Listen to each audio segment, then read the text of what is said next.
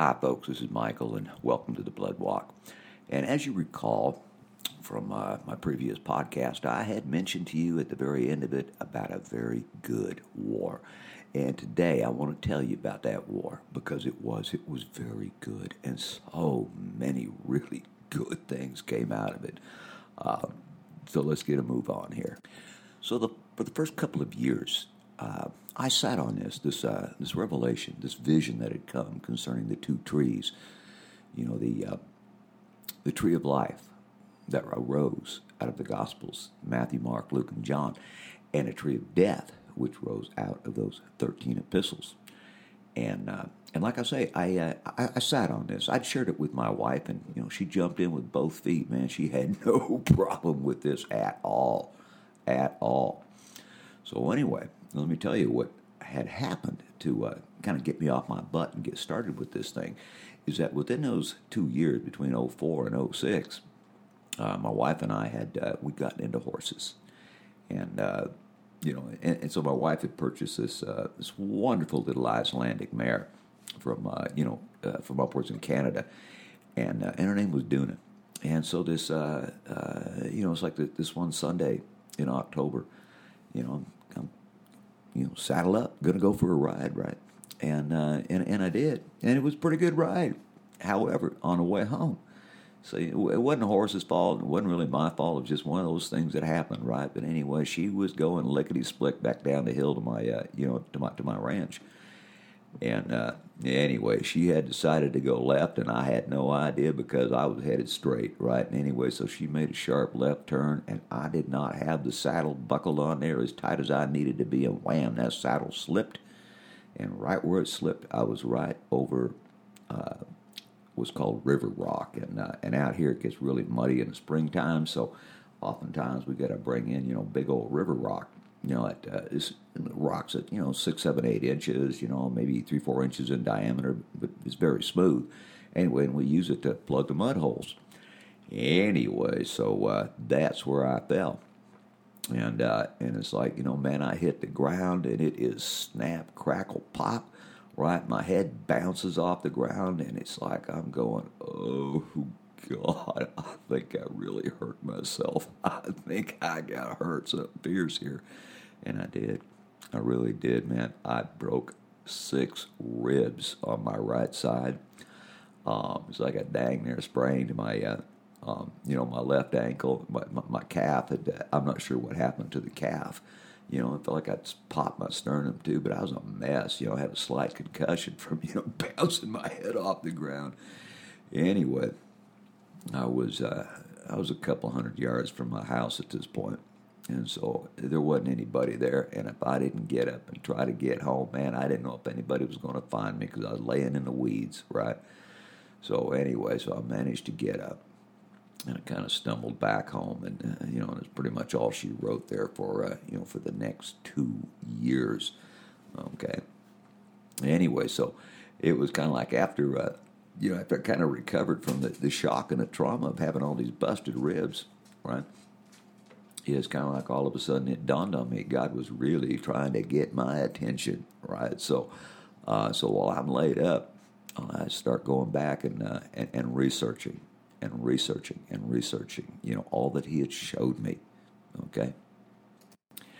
One of the things that had bothered me, just one little piece, right, of those 13 epistles, was where this guy says, and he who knew no sin became sin. And I don't know about you folks, but have you ever really thought about that? Have you ever applied critical thinking to that statement? He who knew no sin became sin. All right, well, let's just take a look at who he is, right? He is the Word. In the beginning was the Word, and the Word was with God, and the Word is God.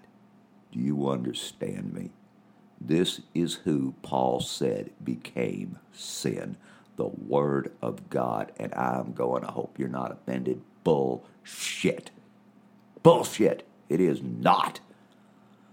Right? I mean, for heaven's sakes, how could anybody How could anybody look at that and understand who Yahshua is? He is the Word. He is the way, the truth, and the life. And to say, oh, just because he was crucified, the way, the truth, and the life became sin? What a crock. What a crock. And that's why I say, and maybe you guys have a problem with it, but that man never knew the Son of God, ever. He never walked with him. He never talked with him. He never sat at his feet. And he certainly was not a witness to the resurrection. And I tell you what, you go through the first part of the book of Acts where, they're looking for a replacement for Judas. And so they lay out this criteria for being an apostle. Well, I'll tell you what, that cat over there in those 13 epistles, he did not fulfill one single criteria for being an apostle, not a single one. So that was just one thing that bothered me tremendously. And he's got other things in there, like sinful flesh.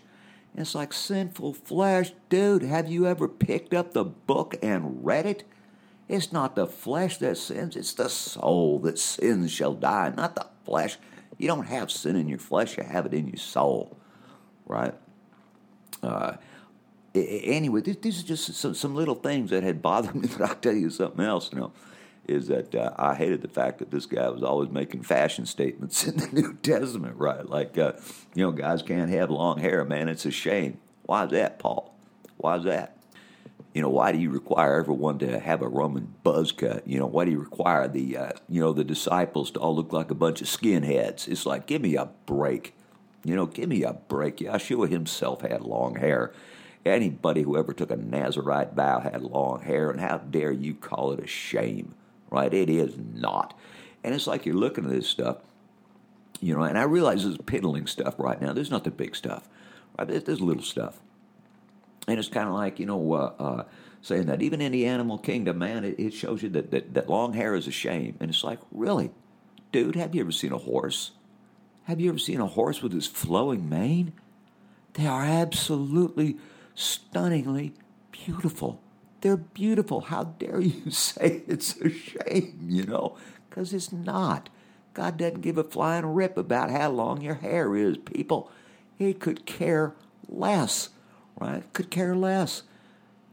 It's your heart. It is your heart that he's concerned about, not the length of your hair. So let me give you another little anomaly that you're going to find. And like I say, I'm just giving you little stuff right now, just little stuff. But you go through the book of Acts, and you take a look at the 3 times that Paul testified about his Damascus Road experience. And did you know that not one single testimony that he gave matches the other? Every single one is different. You tell me, how do you have an experience like that, but you cannot keep the details straight? You tell 3 different stories about what's supposed to be the most dramatic conversion experience in all the history of the Bible. I do not believe it was a conversion experience, folks. I don't. Right? In the first testimony, and I might get the first 2 mixed up a little bit, but the details are correct. In one testimony, right, everybody sees the light, but only Paul hears the voice. In the next testimony, everybody hears the voice, but only Paul sees the light. All right? In the third testimony, Paul usurps the title, the light of the Gentiles, right? That was a messianic title. That was a title that was specifically given to the Messiah himself, Yahshua, the Messiah. But Paul usurps that position, calls himself, oh, you're going to be for salvation unto the Gentiles. Yeah, right, Paul. Ain't no Gentile ever obtained salvation listening to your crap. Nobody ever did, and nobody ever will, right? But it's kind of like you just go through and you say, let's be honest with this thing, man. If this was in a court of law, it'd be thrown out. Those testimonies would not stand in any normal court of law if the witness cannot keep the details straight. It is not going to stand. It is not going to stand. And I realize that's kind of a little thing. Right, but nevertheless, it's highly important. It is highly important. And when those of you who are listening, right, if the Holy Spirit begins to go, oh my gosh, or if you begin to go on the inside of yourself, oh my gosh, right, Well, know this: you are being ushered into you're being ushered into let's call it the Church of Ephesus, but not the Ephesus out of those 13 epistles. I mean the Church of Ephesus, right? In the book of Revelation, chapter 2, right? This is where you're at. You are out there learning who that lying apostle was, right? You're going to find out in a heartbeat it was Paul, right? He was a lying apostle that they kicked out. But real briefly here, let me share something else with you about this supposed conversion experience. And I'll just say the entity that appeared to him. Do you know that entity that appeared to Paul quoted the words of Zeus? It's hard to kick against the goads. It's hard to kick against the pricks. Folks, that is a direct quote from a Greek play called the Bacchae. And that is a quote where Zeus is speaking to, I believe it's Dionysus, right? I mean, are you kidding me? Are you kidding me? You've got the Son of God quoting Zeus, a fallen one? Give me a break. Please, people. I tell you, if you truly desire the kingdom of heaven, if you truly desire these things, man, cut this thing off fast. Cut it off fast. Let me give you another little one here real quick. And like I say, I'm just, again, I keep reiterating, but I'm just giving you little things, but I'll tell you what, they really aren't that little. They're pretty big. It's like one that used to really rile me up a lot was over in Galatians, at the tail end of Galatians 4, beginning of 5, where Paul calls the covenant a yoke of bondage. A yoke of bondage. People, oh my God, do you know what the covenant is? This was the marriage covenant. The marriage covenant that the maker of heaven and earth made with the house of Israel. It was the marriage covenant. It was the 10 commandments. The words of the covenant are the 10 commandments. And this guy calls it a yoke of bondage. Do you understand that he's blaspheming the maker of heaven and earth? Do you understand that? He's blaspheming the Father. He's blaspheming him. He calls his covenant a yoke of bondage. Oh my gosh. The fact that this just goes right in one ear and out the other ear of the Christians who hear that and they never stop and think about what this guy just said. He's saying the covenant of God was a yoke of bondage. Oh my people. Hearken up, get serious. I tell you, in the fear of God, that is going to piss you off something fierce. It really is. So here's another little one. All right. And I imagine most of you who are listening to this are very familiar with the words of Paul, and you just might be thoroughly offended by now. And who knows, man, you may have clicked me off a long time ago because I don't like him one bit. Right, and like I said, if you want to find out more about Paul, pick up the Clementine homilies and pick up the recognitions of Clement, because you are going to hear Peter's side of the story, and you are going to understand just how Peter himself felt about this guy that in the Clementine homilies they had to insert the name Simon the magician, right? But you will find there are many scholars today that understood what was going on back in those days, right? And they had to take out the name Paul, and they had to insert the name Simon the magician, right? Because by this time, this guy was getting quite a following, and things were rough in Rome in those days. They were very rough, so it was kind of a safety thing where they swapped the name out there, but. Oh my gosh, man! You really ought to read him, because Peter addresses Paul, and he he blasts him something fierce. He really does. But anyway, back to this little thing about, and like I say, most of you are probably quite familiar with Paul, where he's telling you that the law and the prophets bear witness to his little revelation that the Torah was a temporary thing, that the Torah was put away at the cross. But I tell you what, I challenge anybody. You go from Genesis through John, and you cannot even find a whisper of that. Not even a whisper, because it does not exist. God himself, through the mouth of Moses, said that Torah was forever. God himself said through the mouth of Moses that the Torah is your life, right?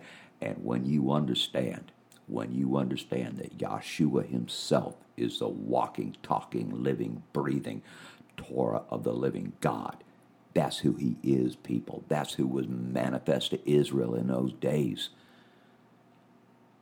And you tell me, you think Yahshua was put away at the cross? You think his words were put away at the cross? If you do, you're a damn fool. You really are.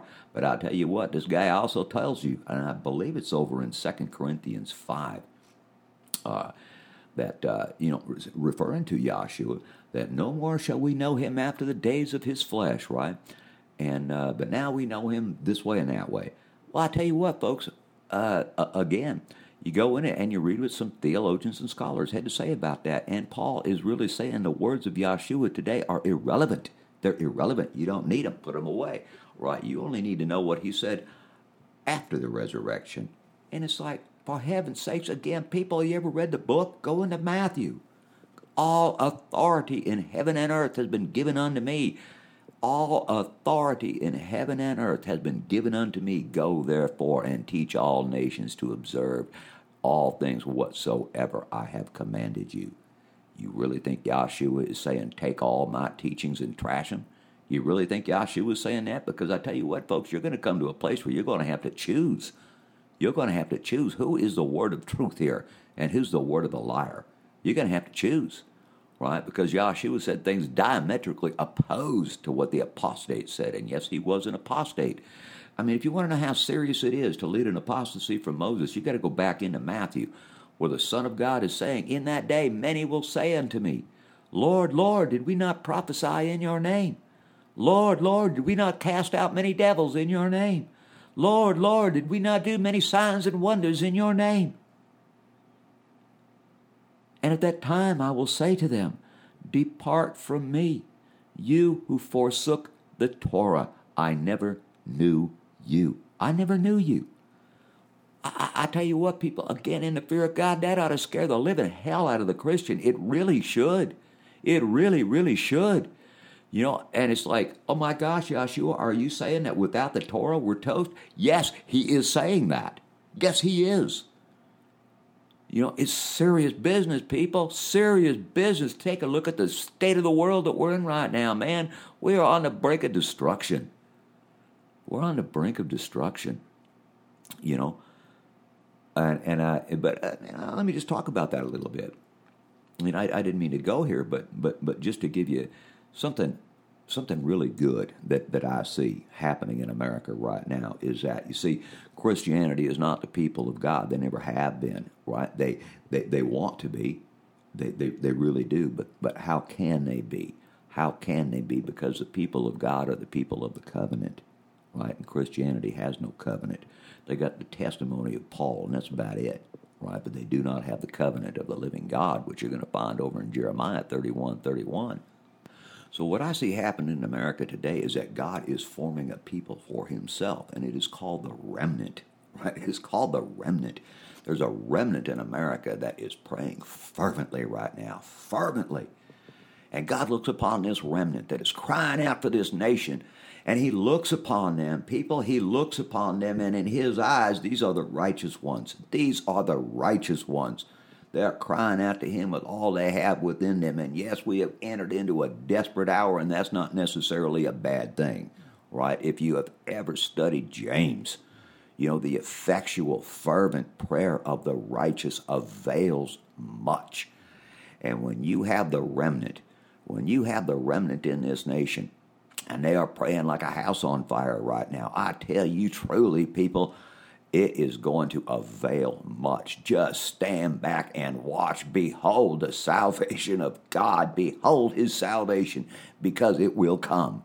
It will come in America, and I tell you what, he's going to blast the curse right out of this nation, and it is going to be a magnificent, wonderful, and glorious thing to behold. You guys are about to see the manifestations of the living God like we haven't seen since the days of Moses.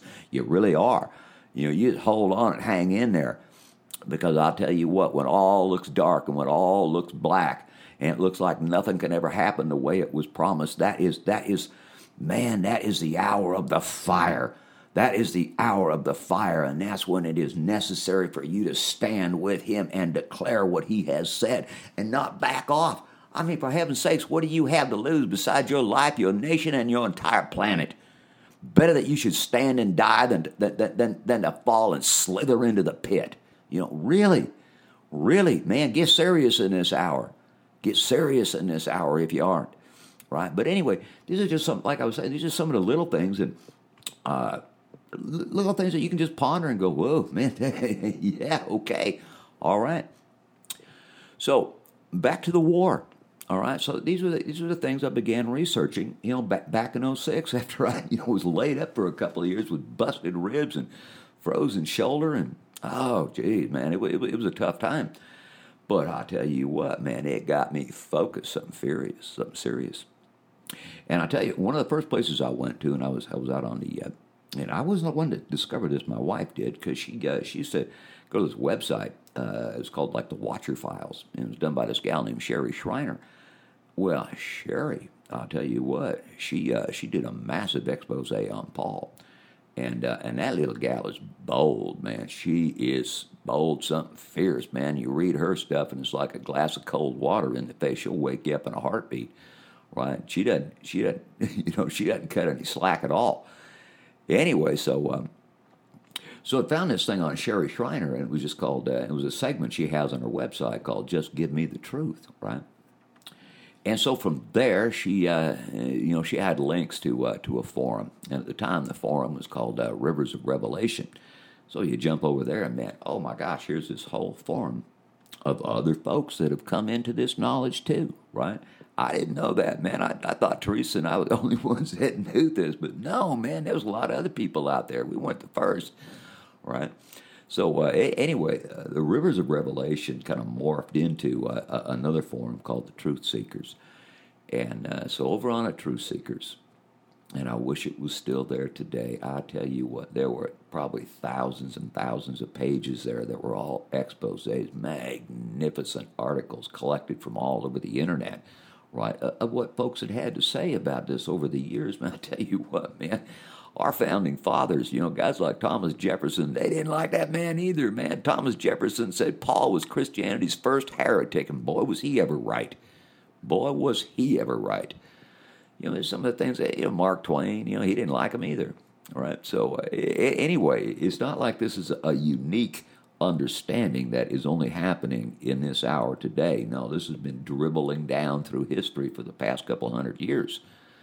Anyway, so over on Truth Seekers, it was neat because you got to gather together with people who had the same understanding, the same kind of knowledge, and there was like a core group that coalesced at a Truth Seekers, probably 7 or 8 of us, and we debated with Christians for oh God, man, I tell you, I think this was like '08 was by the time Truth Seekers Forum came into being.